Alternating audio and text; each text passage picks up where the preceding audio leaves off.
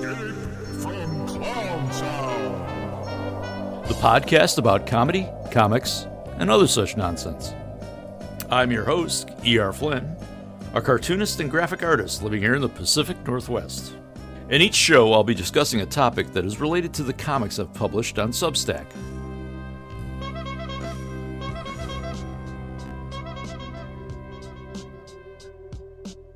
In this episode, let's talk about memory. Did you ever consider what you'd be if you didn't have any memories? Would you be the same person? Would you have the same values? Would you be without any sense of conscience or morals to know what's right or wrong? Think about it. Memories are the core of your essence.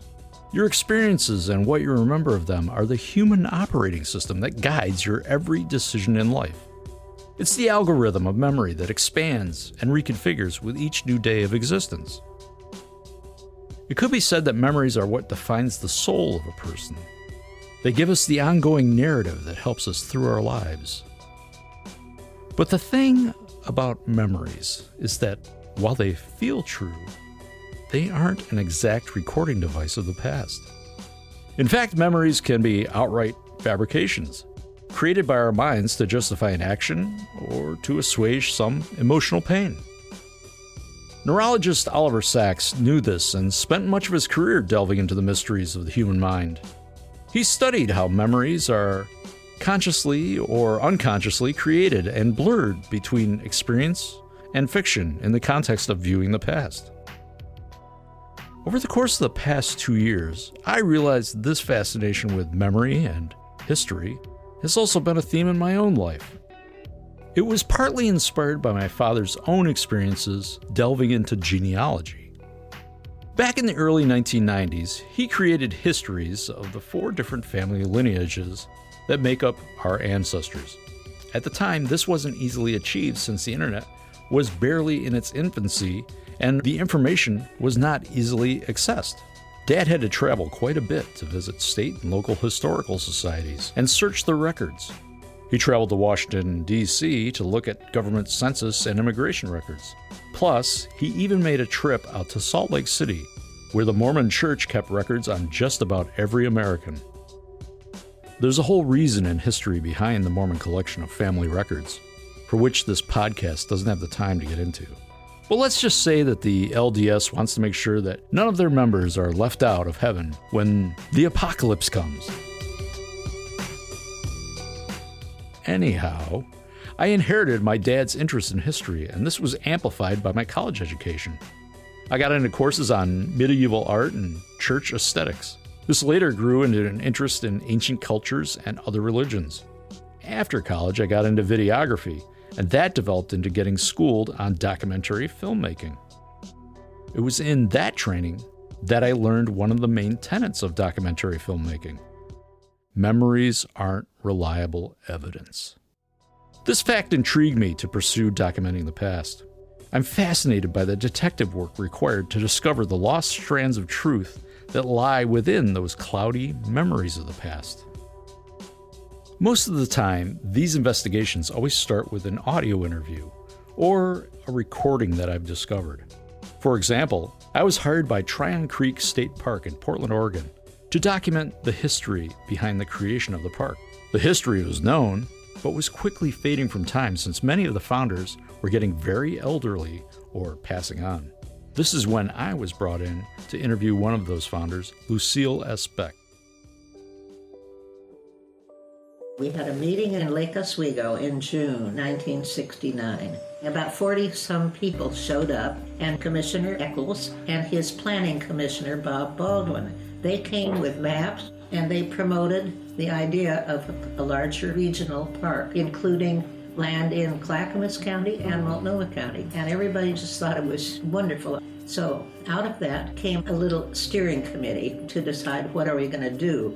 And we decided we had to have a nonprofit organization to raise some money to help this thing along. So we had a discussion about the name. First of all, we were going to be the Tryon Creek Wilderness Park Association, and that was not acceptable. We couldn't start with Tryon Creek because there were already too many other listings in the jungle out there.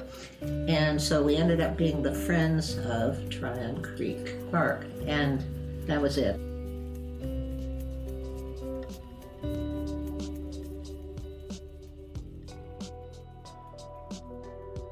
Usually, after I gather any audio history, next comes the search for corroborating evidence to validate it. These searches include going to historical societies and libraries, much like my father, for related old newspaper articles, archived photos, and any other related stray data. When properly stitched together in the proper historical context, they clarify a forgotten narrative or reveal a universal truth. Whether it's a personal documentary or an organizational history, the search and discovery involved in these projects is half the thrill.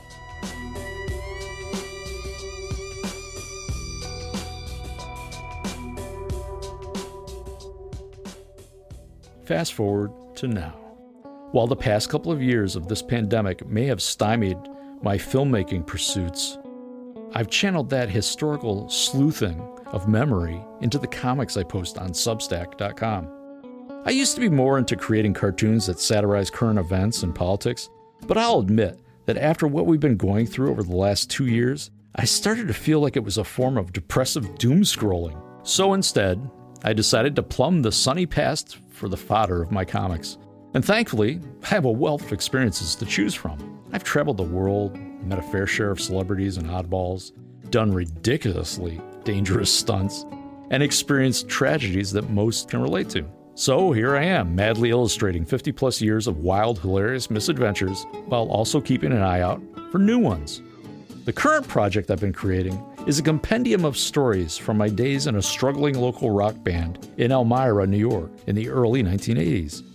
The band, which we named Hammer, was only around for a couple of years, but during that short lifespan, we managed to survive a slew of ludicrous events, insane bar owners, near misses with the law, and our own poorly planned antics. Plus, we were a band at a time when Elmira was in flux between great local music acts and the start of a recession, which would shutter many of the venues that featured these acts. Going back to tell these stories now, 40 years later, is definitely a memory challenge, since there is very little left of the Elmira that I and my bandmates once knew. Urban renewal projects and redevelopment has really transformed the area to be almost unrecognizable. The bars and practice spaces we played in are either gutted ruins, bricked up shells, or have been completely removed from existence.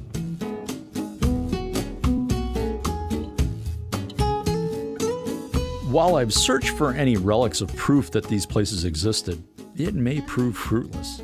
Heck, all I have left from that time is one lone cassette tape that was recorded at an outdoor graduation party in 1981. At least I and the bandmates that I have been in touch with have our collective memories from which to cull stories, and that'll have to suffice.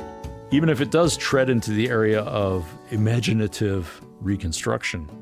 But thankfully, when it comes to comedy, truth is just an additive to the memory oil which greases the engine of narrative.